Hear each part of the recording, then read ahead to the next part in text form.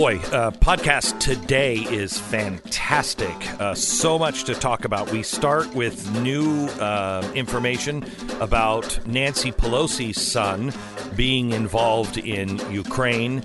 We also have an update on what's happening with these Christians and the Yazidis in Syria that are being bombed and killed. One family that the Nazarene Fund worked to save from ISIS.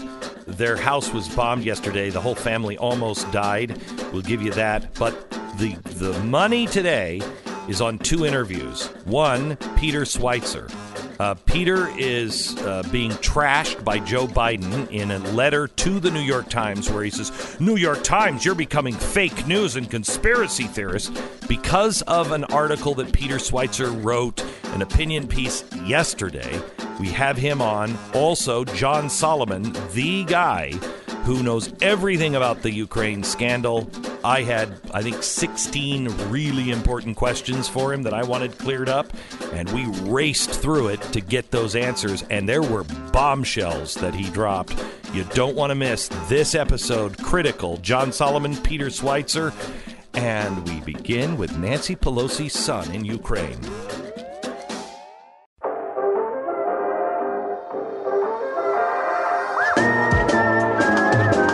You're listening to the best of the Glenn Beck program. Ukrainian MP Andriy Durkach revealed yesterday that former Vice President Joe Biden received $900,000 from the Burisma Group for lobbying activities, citing materials related to an investigation. Now, before you get excited, I want you to know that we have not personally translated the documents. There are several documents. We have only one of them, and it's all in Ukrainian. We are having it translated during the show today, which is our first opportunity to have it translated. I am reporting on someone else's information. We have not confirmed this yet. This is Ukraine's Verkhovna Rada member who is citing the investigation materials. He has publicized the documents, which he said describe the mechanism of getting money to Biden Sr. at a press conference at Interfact Ukraine's press center in Kyiv on Wednesday. This was the transfer of Burisma Group's funds for lobbying activities, as investigators believe personally, to Joe Biden through a lobbying company.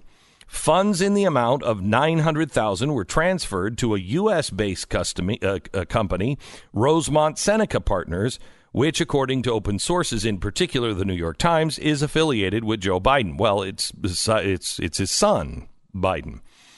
The payment reference was payment for consultative services. Durkach also publicized sums of money transferred to Burisma Group representatives, including Joe Biden's son. According to the document, Burisma paid no less than $16.5 million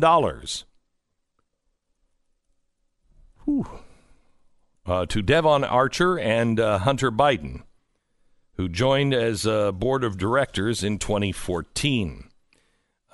Using political and economic levelers of influencing Ukrainian authorities and manipulating the issue of providing financial aid to Ukraine, Joe Biden actively assisted closing criminal cases to the activity of former Ukrainian ecology minister, who is the founder and owner of the Burisma Group.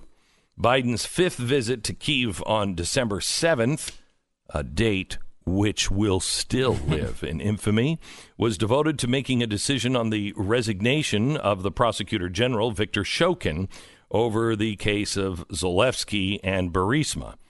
Loan guarantees worth more than $1 billion that the United States was to give Ukraine was the point of pressure. Biden himself admitted exerting pressure in his speech. According to Interfax, that is the group in the journalistic group in Ukraine, the timeline of events proves that the U.S. linked the Zelensky case to the loan guarantees. We know this. After the decree dismissing Shokin was published on April 3rd, the governments of the United States and Ukraine signed a loan guarantee worth $1 billion.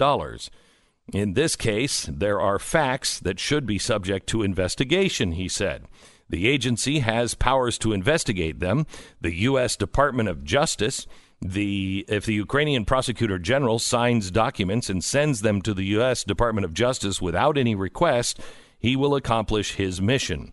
Considering international corruption in public is a way out for President Zelensky, I am certain that he is not involved in international corruption. The problem with this story is we don't know who to trust. Because everybody has lost credibility in Ukraine. And everyone in the entire country. There's... No, I'm serious. It just seems like every time you bring up anything, there's always going to be a corruption allegation because it seems like everyone in the country has committed some sort of corruption crime. Well, there is Victor.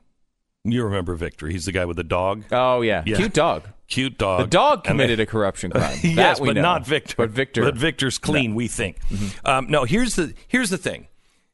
Let's just change countries here for a second and put it in our part of the world.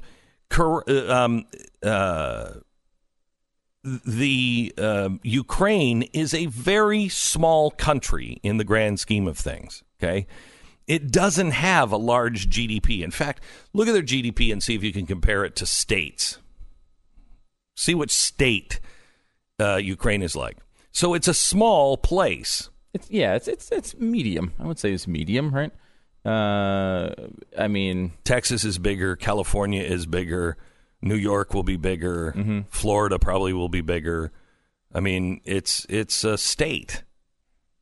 Yeah, obviously part of the Soviet Union. Right. For a very long time. Yeah. It's where you can go to, if you want to go see the fallout of a nuclear disaster. I want to go. I really want to go. I do too. That's the place to go. Right.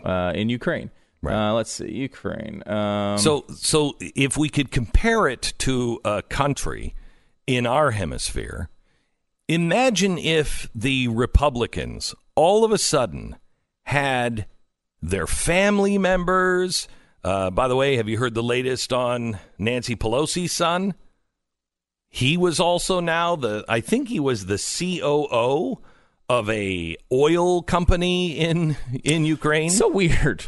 You know, I don't think of Ukraine as Disneyland, where you send your children, but everyone in the Democratic Party seems to be sending their children over there. Okay, so imagine, I think of it a place where a hostile sequel would occur, right. And instead, people just keep sending their kids over there. Right.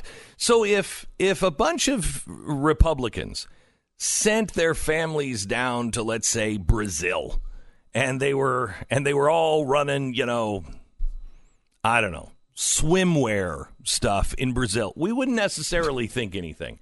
However, if the Republicans all sent their kids and the DNC set up shop there and they were working through the embassy and all these things were going and the country was Colombia, we might all say, George Bush's kids set up a farm there. I'm wondering what they're farming in Colombia. I wonder what kind of leaves they're picking down there. I wonder if this is a front for drug lords. I wonder if they're getting kickbacks from any drug lords and they're living high off the hog in Colombia. Wouldn't we be asking those questions? This is as corrupt as Colombia. And all of our Democratic friends seem to have some pretty great deals. Now, the latest on Pelosi is that her son, and there's videotape showing it where he's proudly talking about his company. It appears as though he was made COO of this company, but this company apparently was started by two criminals that couldn't own a company in Ukraine. They were no longer allowed. They were so corrupt. They were no longer allowed to have a business. And so Nancy Pelosi's son appears to have been kind of a beard for this company. Now, you would think again that if you were going to send your kids over there, you would warn your kids, hey, kids, this is really corrupt. I mean, you could easily fall into those Colombian drug lords. So if you go to Colombia, don't get in bed with drug lords. But both Joe Biden, John Kerry, and a third now, Nancy Pelosi, sent their kids over there, and they all happen to fall in play with drug lords. Darn it. They're all in bed with oligarchs and criminals. It's just so weird. I mean, you think really, it's really weird. Why would you really even weird. go there? It doesn't seem like there's like tons of direct flights. No, it just doesn't it's just seem not like a place you just go to. Yeah, people don't even know if it's Kyiv Right. or Kiev. They can't even figure it out. Yet Right. they keep sending people there. Right, they're sending people there. By the way, this is the place that Russia was trying to take back, and Russia had troops shooting people in the main square. Just at the same time, everybody's like, hey, kids, why don't you go start a business in Ukraine? That doesn't make any sense. So there's 233 countries or states in the world. Ukraine 33rd in population. 44 million people. How many? What's the GDP? GDP. You look that up. Give me 1 minute. I'll come right back. We'll look at the GDP. This is not a significant country. I mean, it plays a role because of its former Soviet status, but it's not like why did they send so much over there?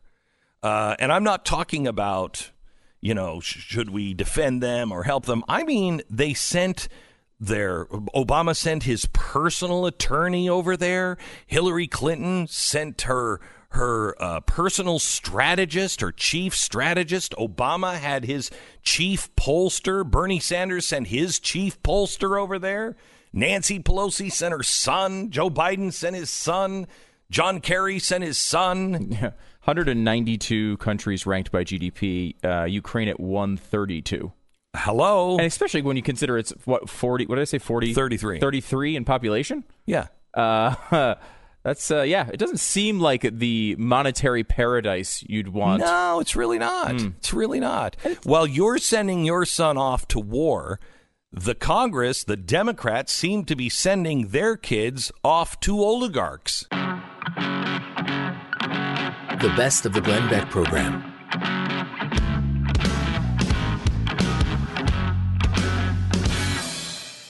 Hey, it's Glenn, and you're listening to the Glenn Beck program. If you like what you're hearing on this show, make sure you check out Pat Gray Unleashed. It's available wherever you download your favorite podcasts. Peter Schweizer, I'm trying to take you serious, Peter, but it's so hard.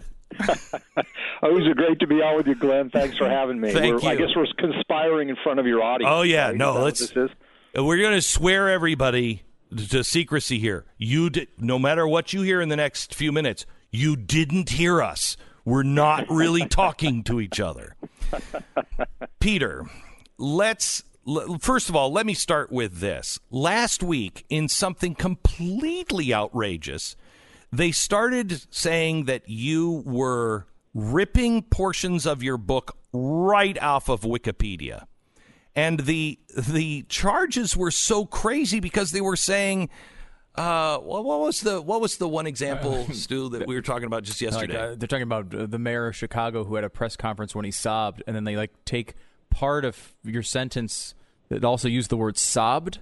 And they're like, well, he copied the word sobbed from Wikipedia. And it's like, no, that's actually a word other people use. Yeah. I mean, it was crazy. Really weak. And the problem is, guys, that, if we had used the word cried, I'm sure somebody else had described or published an article saying he cried. Right. So we would have. Yeah, I mean, this is what's really happened is about 2 weeks ago, the New York Times had a news piece on this. The Biden campaign has avoided trying to deal with Ukraine and China. You've talked about it and reported reported on it extensively. I did in Secret Empires. Their strategy was to ignore it. The problem is that it's really captured the interest of the American people. So they've gone on the attack, and their approach is still not to deal with the evidence. It's to attack the messenger. So they have tried these scurrilous attacks. The bottom line is they don't work. People are interested in this material, and as we've talked about before, Glenn, this is all follow the money. There's no conspiracy we're alleging here. There's no theory here. We have the money. We have the trips on Air Force Two. We have the Joe Biden policies. We have the Joe Biden favors. Now the people have to look at the material and decide one of two things, Glenn. This is all just a crazy coincidence, right? That Hunter got these deals that he didn't deserve and that Joe Biden did what he did. It's all just a coincidence. Or there is corruption at the highest levels here. And I think most people that look at this, the vast majority of people say there's something amiss. And the Biden team, I think, is in panic. So I agree with you, and I think the whole DNC is in panic right now. Yesterday, it came out that Nancy Pelosi's son was hired as, I think, COO of this oil company over in Ukraine. And you know why they went to Pelosi's family, because she loves oil companies, just loves them. But he was actually a beard for a company, for two owners of this company that were known oligarchs, known scam artists and criminals. They were not supposed to be able to open their own company, and so he was running it kind of as a beard. Well, I think she's panicked too. I think they're all panicking. No, you're exactly right, Glenn. I mean, if you look, I was listening to you earlier, and you were talking about the Clintons, and the foreign country that donated more to the Clinton Foundation than anybody else was Ukraine. Joe Biden's son gets this sweetheart oil deal in Ukraine. Nancy Pelosi's son is involved with this deal in Ukraine. John Kerry's son. Well, and here's the thing, Glenn, is so we're all used to seeing all these stories about how corrupt Ukraine is, and it repels us. The problem is it has the opposite effect on our political elites, because they see it as an opportunity to self-enrich. They see it as an opportunity for a quick payday in a way they could not get it in the United States. They could not get it in Japan or England because it wouldn't be tolerated. And this is the problem. China the same way. They're magnets for our political elite because they can do things and get away with things they can't in other parts of the world. And as I talked about in the New York Times piece, this is a bipartisan problem. But I got to tell you, and I think the evidence is clear, nobody has done this more systematically than Joe Biden when he was vice president. His son had deals in China. He had deals in Ukraine. We know that in a money he was drawing cash from, Hunter Biden, there was money coming from Kazakhstan. There was money from anonymous LLCs, from Swiss bank accounts. So there's a bigger story here. And what the Bidens want to do is attack me or attack the New York Times. John Solomon.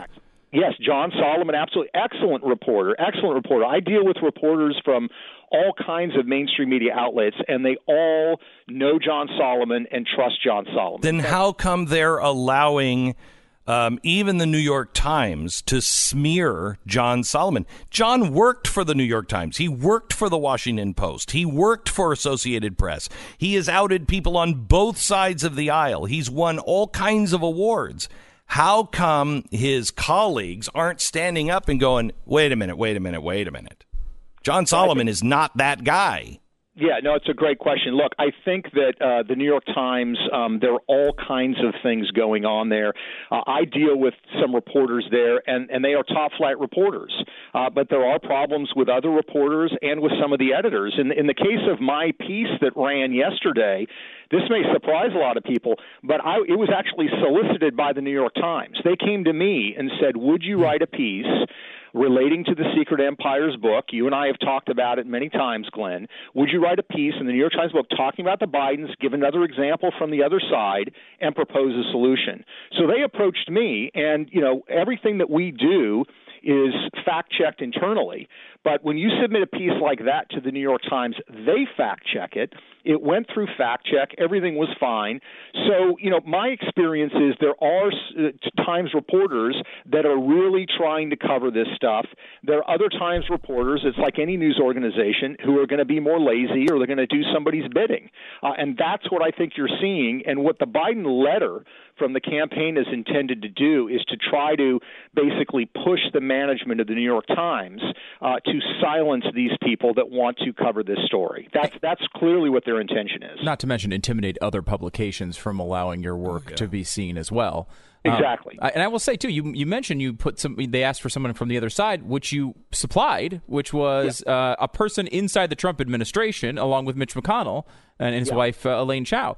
And so you went into this. You have, even in the story they're complaining about, you went after both sides here. And your point being that this is not illegal, and that's the thing that needs to change. Exactly. I mean, it was funny. So another one of the hit pieces against me was Jane Mayer of The New Yorker, which, again, has all this ridiculous stuff in it. But one of the things she puts in there is that, Schweizer writes this book, Secret Empires, and really what he is just an opposition researcher. And I'm sitting there thinking, I'm thinking, man, I must be a really stupid one because I go after Republicans as well. So, who actually am I doing opposition research on? And what I would say is, I'm doing opposition research on corruption, and that tends to be establishment political figures from both sides of the aisle. And you're exactly right. This is a problem that doesn't have a D or R after its name. It has human after this name. It goes to the basic roots. You guys talk about this on the radio all the time. It goes to that basic part of the corruptible nature of man and power, its ability to corrupt people. And that's what we're seeing here, and they don't want people discussing it. I can't believe that the uber left is not joined this parade on Ukraine, because this takes down the Democratic leadership, the guys who are in this institution forever. It takes apart the Democratic National Committee. It takes apart all of it. And I can't believe that they're not grabbing onto this, saying, this is why you need to vote differently, because these guys are corrupt. Why aren't they doing that? Great question, Glenn. I remember in 2016, when I did Clinton Cash, and you and I talked about it, and it got a lot of media attention, New York Times, et cetera. Bernie Sanders was reluctant for some reason to criticize Hillary Clinton on this corruption. But if you followed his hardcore supporters on social media or on websites, they were all over this material because they get it.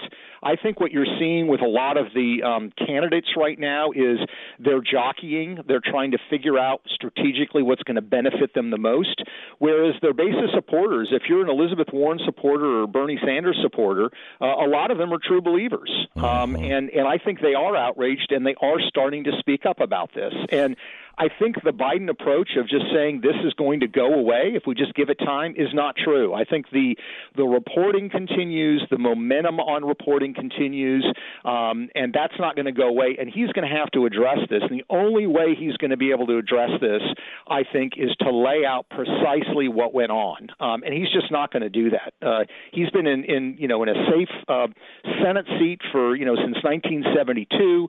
Then he was vice president. He's not used to being held into account. He never really had a serious challenger in Delaware. And so it's just running contrary to his nature to say, I've got to go out and be honest and address this. He hasn't had to do that in more than 40 years. So let me ask you about this. There is a new allegation that came out from Ukraine yesterday by a guy named Andriy Durkak. He is a Ukrainian MP. And he said that he has documents, and we're having one of these documents, the only one that's been released, translated. Even the press that has printed these documents has not translated for some reason. We have it in translation. I hope to have it by the end of the show, but I think it's going to be this afternoon before we get it. But he says these documents show that Joe Biden, not only his son got a piece of $16.5 million, but Joe Biden himself was paid $900,000 for his work for Burisma on behalf of Burisma. Have you ever heard that he got paid directly? I mean, this is hard to believe because that is illegal.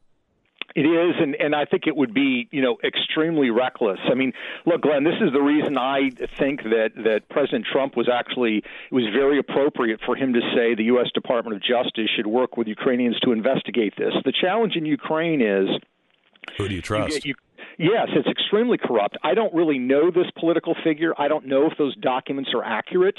I think exactly the way that you laid it out is perfect. You've got to be kind of skeptical and say this is hard to believe. But this is why you need people over there. The notion that somehow the Ukrainians should investigate this themselves, to me, is ludicrous. Yeah. They're just not going to be able to do it. And that's why we need people over there. Are these documents genuine? Are they real? Are they made up?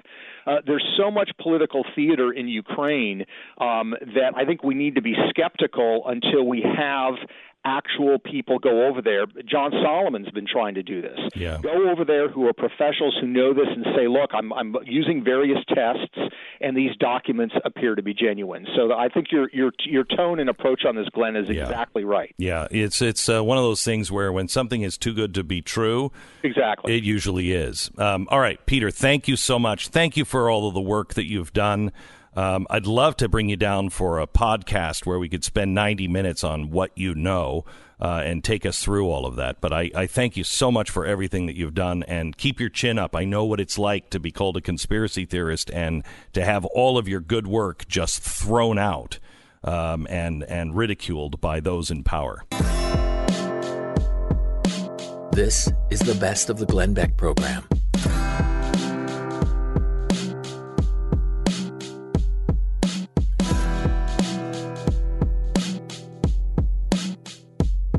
Hey, it's Glenn, and if you like what you hear on the program, you should check out Pat Gray Unleashed. His podcast is available wherever you download your favorite podcast. Hi, it's Glenn. If you're a subscriber to the podcast, can you do us a favor and rate us on iTunes? If you're not a subscriber, become one today and listen on your own time. You can subscribe on iTunes. Thanks. Rudy Atallah, he is the Chief Operating Officer of the Nazarene Fund.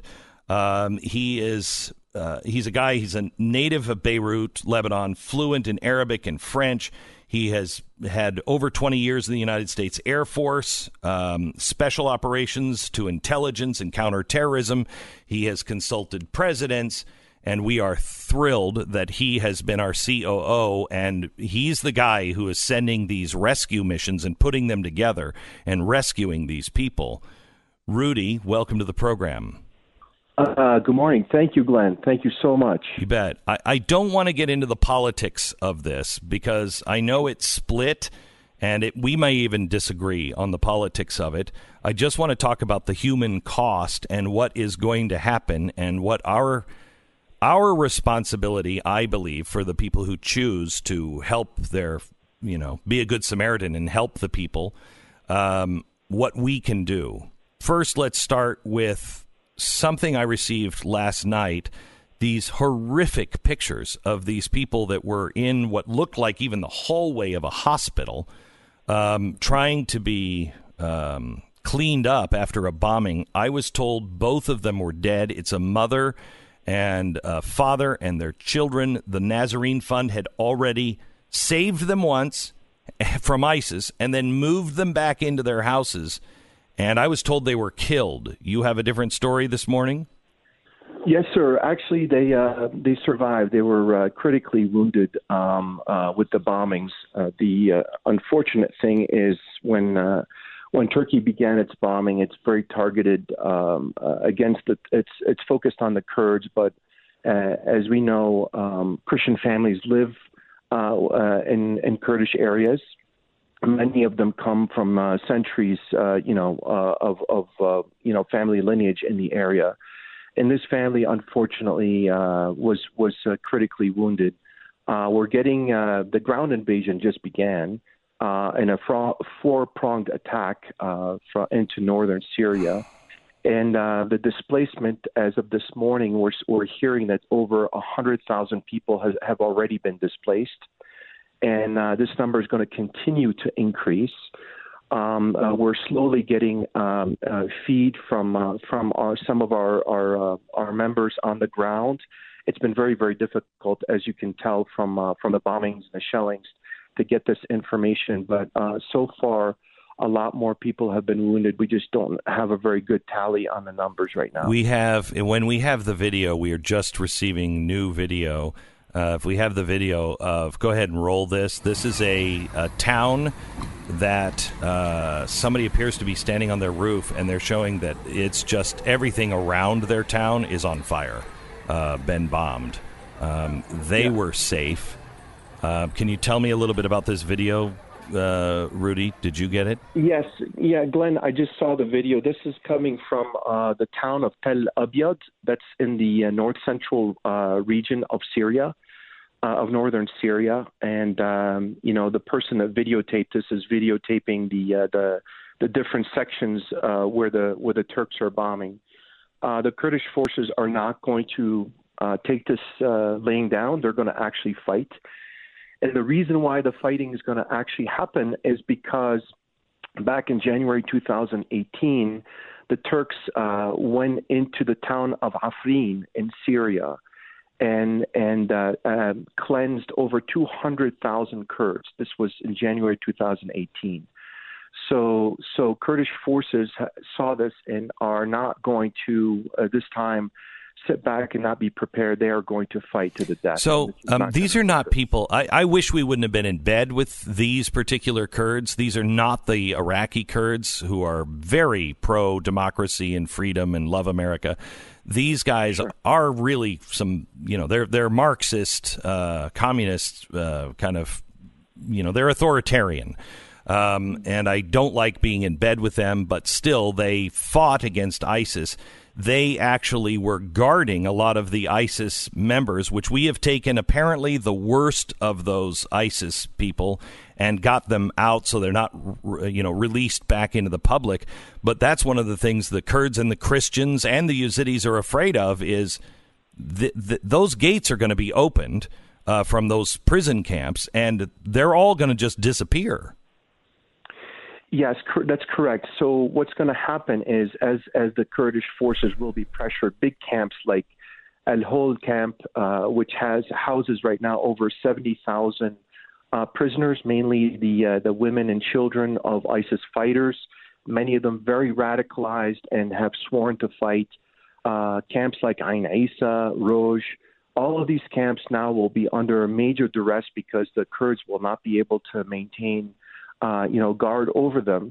And the likelihood, and actually Baghdadi last month, the leader of ISIS, made a plea for his fighters to go in and rescue all these prisoners and get them released.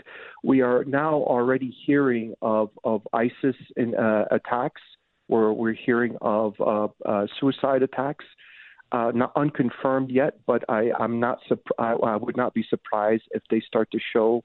Back when ISIS was strong and they controlled a good chunk of real estate in northern Syria, many of the ISIS fighters were found with SIM cards from Turkey.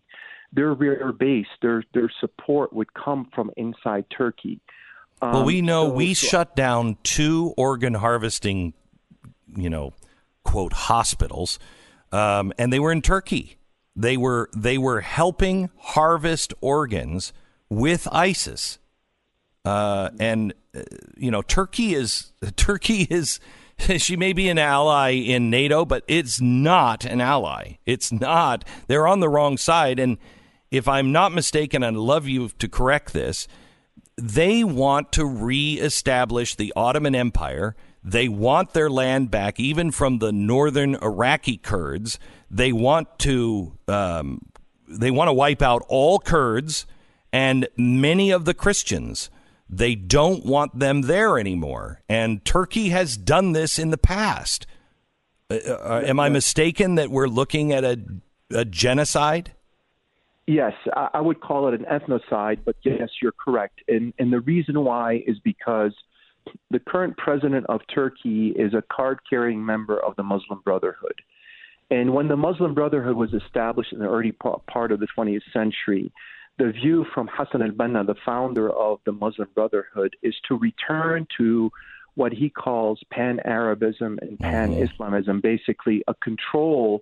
When Islam had conquered all the way up to the end of the Ottoman Empire in the beginning of the 20th century, it had large real estate in North Africa, across the Middle East, into a good chunk of Europe. And the idea behind the Muslim Brotherhood is basically to return to this pan-Arabism, and that's the foundation of it. The current president of Turkey holds these views in his mind. So what he's talking about right now is repatriating a lot of the refugees that are inside Turkey into northern Syria and creating that buffer zone. Unfortunately, most people don't understand that what he really wants to do is he wants to rid of northern Syria of any presence of Christians or Kurds and replace them with Arabs, Sunni Arabs that have the same mindset. Because only 17 to 20% of the refugees currently in Syria in Turkey are Syrian Arabs that are Sunnis. So he's not going to have a lot of refugees to work with, and he's going to have to replace the rest of these gaps with other people. Okay, Rudy, you and I have talked to many of these Christians in the past. They've wanted to stay in the area because they don't want to abandon the birthplace, in many cases, of Christianity, where the apostles actually set up the actual church that they attend, and they don't want to abandon it. I have a feeling what's coming now, they're going to be willing to say, I gotta get out of here. We got to get our families out of here. Yes. This is. Am I overstating it to say the problem may be worse than it was before, and we have to get these people out? Yes, it can become a lot worse, and we need to help every single one of them. And the reason why is they're going to get pushed into areas that are predominantly dominated by Iranian-backed militias, which are just as bad as ISIS. Yeah, and there's no place to we go. can see a resurgence of ISIS. So they would be indiscriminately targeted because of their Christian faith. And sadly enough, as you mentioned, we would lose a lot of those Judeo-Christian areas that have been there for centuries, that hold basically the historical data of our heritage, of where we originally came from, like the tomb of Jonah, the tomb of Nahum, and all these very special old places that you read in the Old Testament. So, and these Christian families are we talked. I was in Iraq with my team not even a month and a half ago, and we were talking to 684 Syrian Christian families that were crying. They wanted to return back to Syria, but they could not because, the infrastructure was taken away from them. They can't even work. Now we're going to see even more Christians leave from inside Syria, and all of them are going to be pushed into neighboring countries like, Iraq, like Jordan, like Lebanon, which are already at the brink of maximum capability to help refugees. So they don't have the infrastructure to take in more refugees. The medical capabilities are not there. So what the Nazarene Fund is doing is we are finding these families. We are helping them stand on their 2 feet. We're working with the government of Australia, and we're looking for other governments to take them in. We're trying to give them a new lease on life. Many of them are professionals. A lot of these Christians are professionals, doctors, lawyers, engineers. Very well-educated people. All they care about is raising their families properly, but they're not allowed to work in many of these countries. I had a woman, she looked at me and was crying. She said, I'm a professional teacher. I ran a school in Damascus, Syria. I can't return right now because it's so dangerous for me and my family. She said, I'm stuck scrubbing toilets from 8 o'clock in the morning to 5 o'clock at night. She said, I'm not ashamed to do it. Nope. I receive $5 a day for it. And she said, I'm not allowed to work as a teacher because I'm a Christian. And what's amazing is most of these people will do those jobs, and they would do those for the rest of their life. but their lives are being cut short now, and this is a real problem. Correct. Please join us, NazareneFund.org. Help us. We need your support now, the NazareneFund.org. We've got to move these Christians out. They're going to get slaughtered. The NazareneFund.org. This is the best of the Glenn Beck program.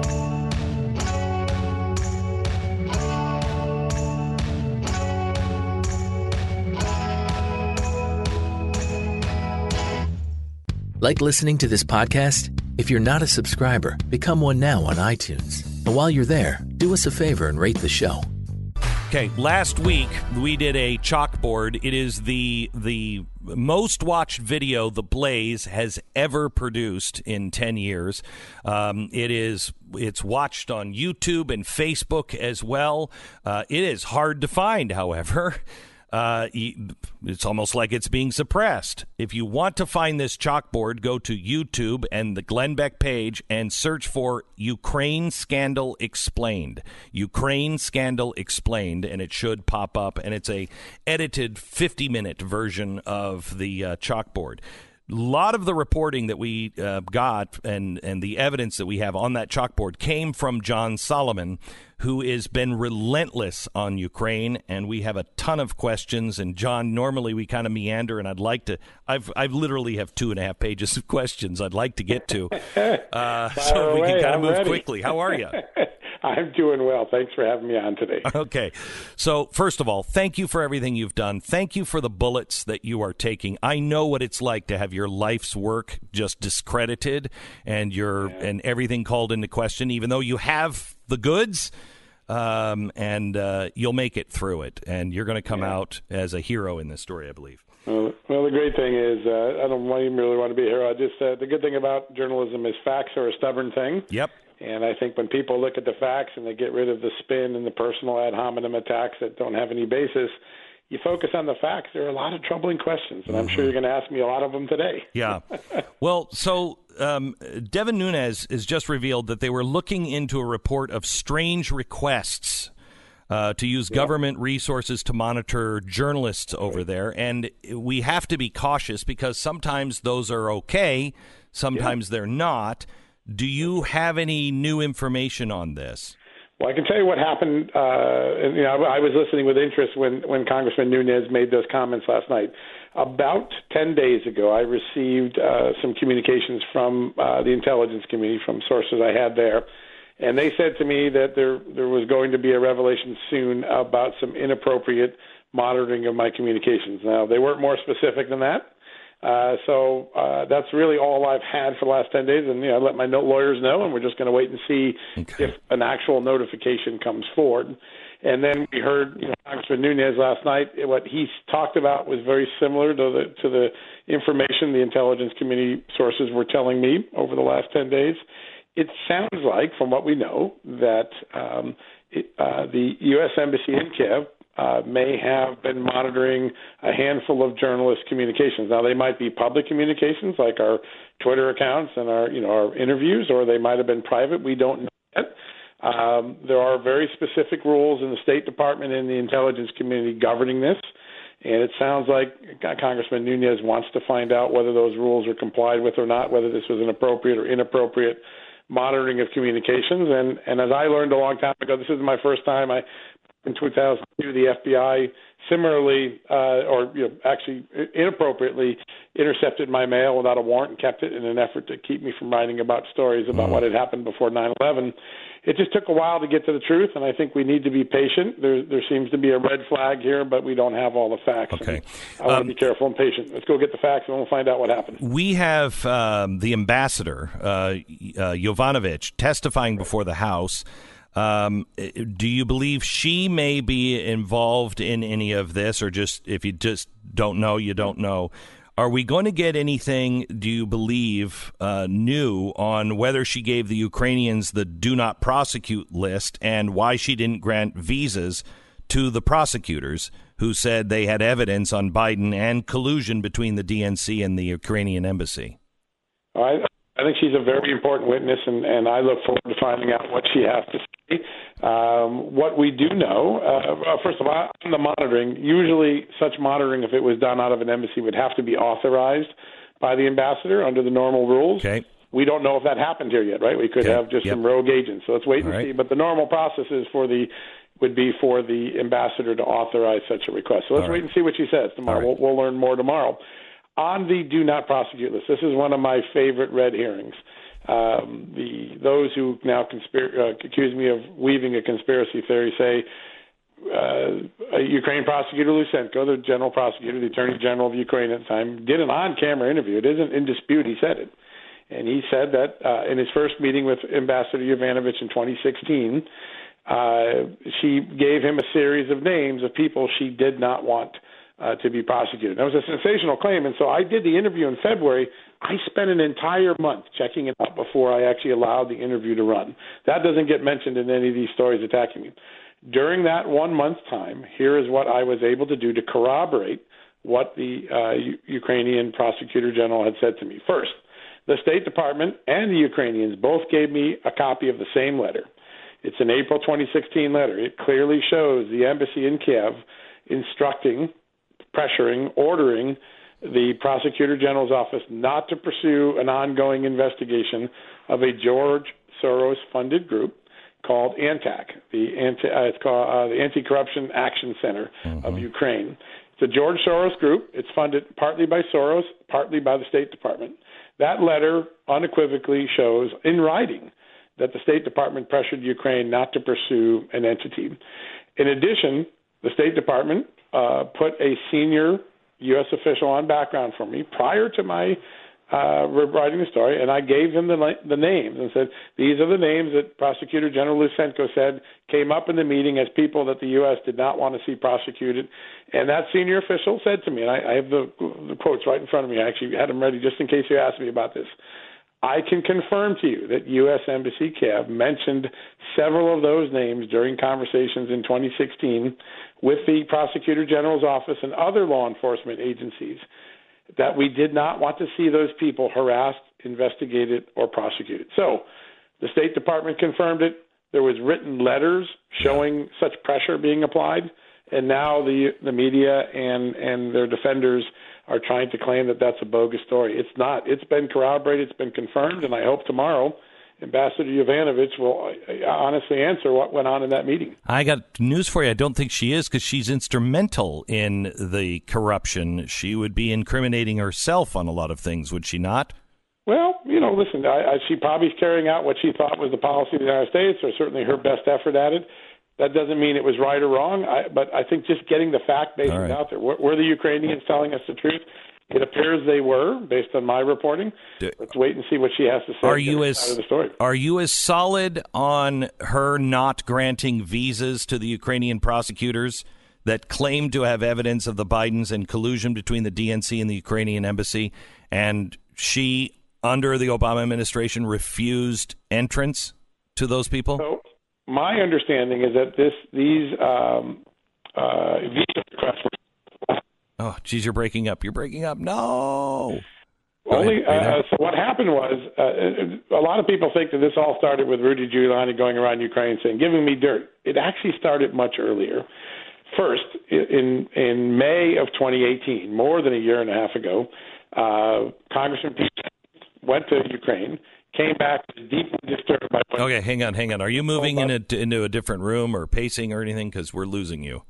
I don't think so, no. All right, hang on just a second. Let me take a quick break, because I don't want to miss a single word on this. Let's take a quick break, have our engineers look at this, see if we can get a better connection. All right, we have him now on a different line and a different phone, John Solomon. We were talking about the prosecutors at the embassy. Did she refuse visas to let these prosecutors come in and work with the DOJ? So there were three waves of concerns expressed by Ukrainian authorities, including the prosecutors and other officials. May of 2018, then House Rules Committee Chairman Pete Sessions, a Republican from Texas, one of the most powerful chairmen in all of Congress at the time, he made a trip over to Ukraine. He came back and he wrote a letter to the brand new Secretary of State, Mike Pompeo, and said, I have heard some deeply troubling reports from both Ukrainians and Americans that our ambassador is bad-mouthing President Trump, and I think you should recall her. That was the first time that Ukrainians on the ground raised the concern that they saw the ambassador engaged in inappropriate behavior, interfering in investigations, that sort of stuff. A few months passed, nothing happened. So the Ukrainian prosecutors under Lysenko, the career people, not Lysenko, the political figure at the top, but career people downstream from him, they hired an American lawyer. This is in the October-November timeframe of 2018. They went out of the way. They hired a former U.S. attorney here in the United States, and they gave him a packet of information of things that they thought were going wrong. One was the ambassador was interfering in Ukrainian internal affairs, like telling us who we could prosecute, not prosecute. Two, that Joe Biden had fired a prosecutor who was investigating his son's company, Burisma. And three, there is some significant evidence, and there's about to be a court ruling in Ukraine. This is in the fall of 18. There's about to be a court ruling that Ukraine inappropriately interfered in the U.S. election in 2016. We'd like to get all this information to the Justice Department. That U.S. attorney, a Republican, reached out to the U.S. Attorney's Office in New York and provided that information. The reason they hired that U.S. attorney was that they had tried on their own to get visas to come to the United States, and the embassy was telling them they would not process the request. They were just sitting there unprocessed.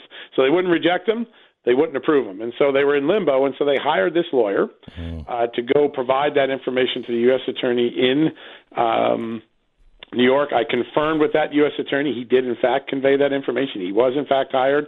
They were, in fact, not getting their visas. So an American confirms this story from the Ukrainians. Okay, so and then Go ahead. Yeah.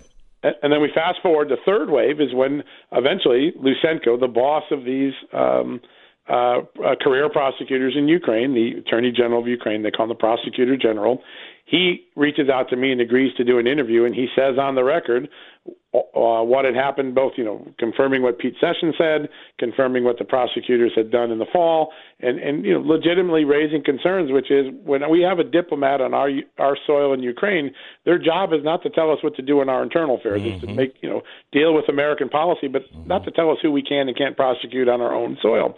And so 3 waves over a year, all under President Trump, all efforts to get information to the United States that they thought was troubling, and all before Rudy Giuliani ever got on the ground in Ukraine. So did we get those documents? Did that ever come, and whatever happened to it? That's a great question. I spoke to the U.S. attorney, the lawyer who was hired.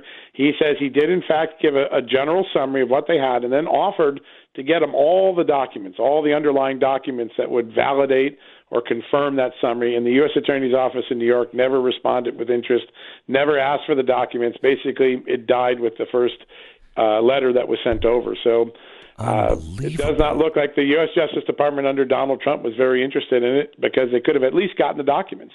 So what did I do? I went and tried to get those documents, and I got many of them, like the letter I told you about, the do not prosecute letter, like the bank record showing how much Hunter Biden was paid. I went and got those myself, and I spent months and months validating them with sources both on the American and U.S. side. And when I would have 2 or 3 sources saying that is an accurate document, yes, I can confirm that happened, then I proceeded in writing my stories. All right. A Ukrainian lawmaker, who I've not heard about, has just announced that he has documents that Joe Biden was personally paid $900,000 for lobbying activities for Burisma. He claims the documents back this up. It seems like one of those things that is too good to be true. We don't know who this guy, I don't know who this guy is. Do you? And have you heard this? And is there any truth to this or possibility that it's true?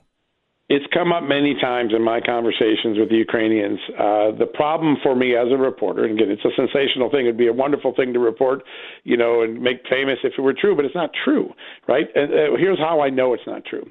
I have the internal accounting registers of Burisma. I was able to get them from a source. They were validated by Burisma corporate officials. They show every transaction the company ever made. There is no transaction listed in that accounting ledger and in any of the financial books or any of the wires that I also been able to get showing a payment to Joe Biden. So I don't give much credence. That lawmaker is very closely aligned to Russia. So it could be Russian misinformation or propaganda. I will say many people have alleged that on the ground. There's a rumor that has long been on Ukraine, but I always stay in the form of what's in the fact. And what I can tell you is the amount of money that goes to Hunter Biden's company is a lot more than what Joe Biden and Hunter Biden say. If you look at the press reports of the last year, there's this number that keeps coming up that Hunter Biden only got $50,000 a month. Now, only is a lot of money. $50,000 is a lot of money, right? That's a big chunk of change. The problem with that account is that it greatly underestimates or it greatly diminishes how much money really was flowing to Hunter Biden and his company. I have put into the public domain the corporate records of Rosemont Seneca. How did I get them? I got them from the FBI in America. They had seized them in another case. I was able to obtain them from the court file.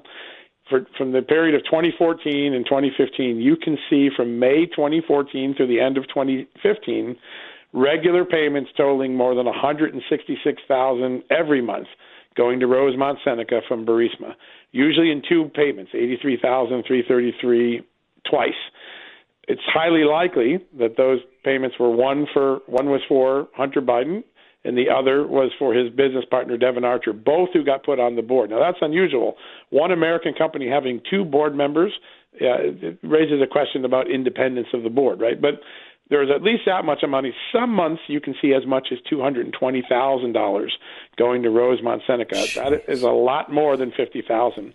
Right. We do not know what that money was for. It's marked in the ledger as consulting payments. So that would mean these board members were also paying themselves consulting fees.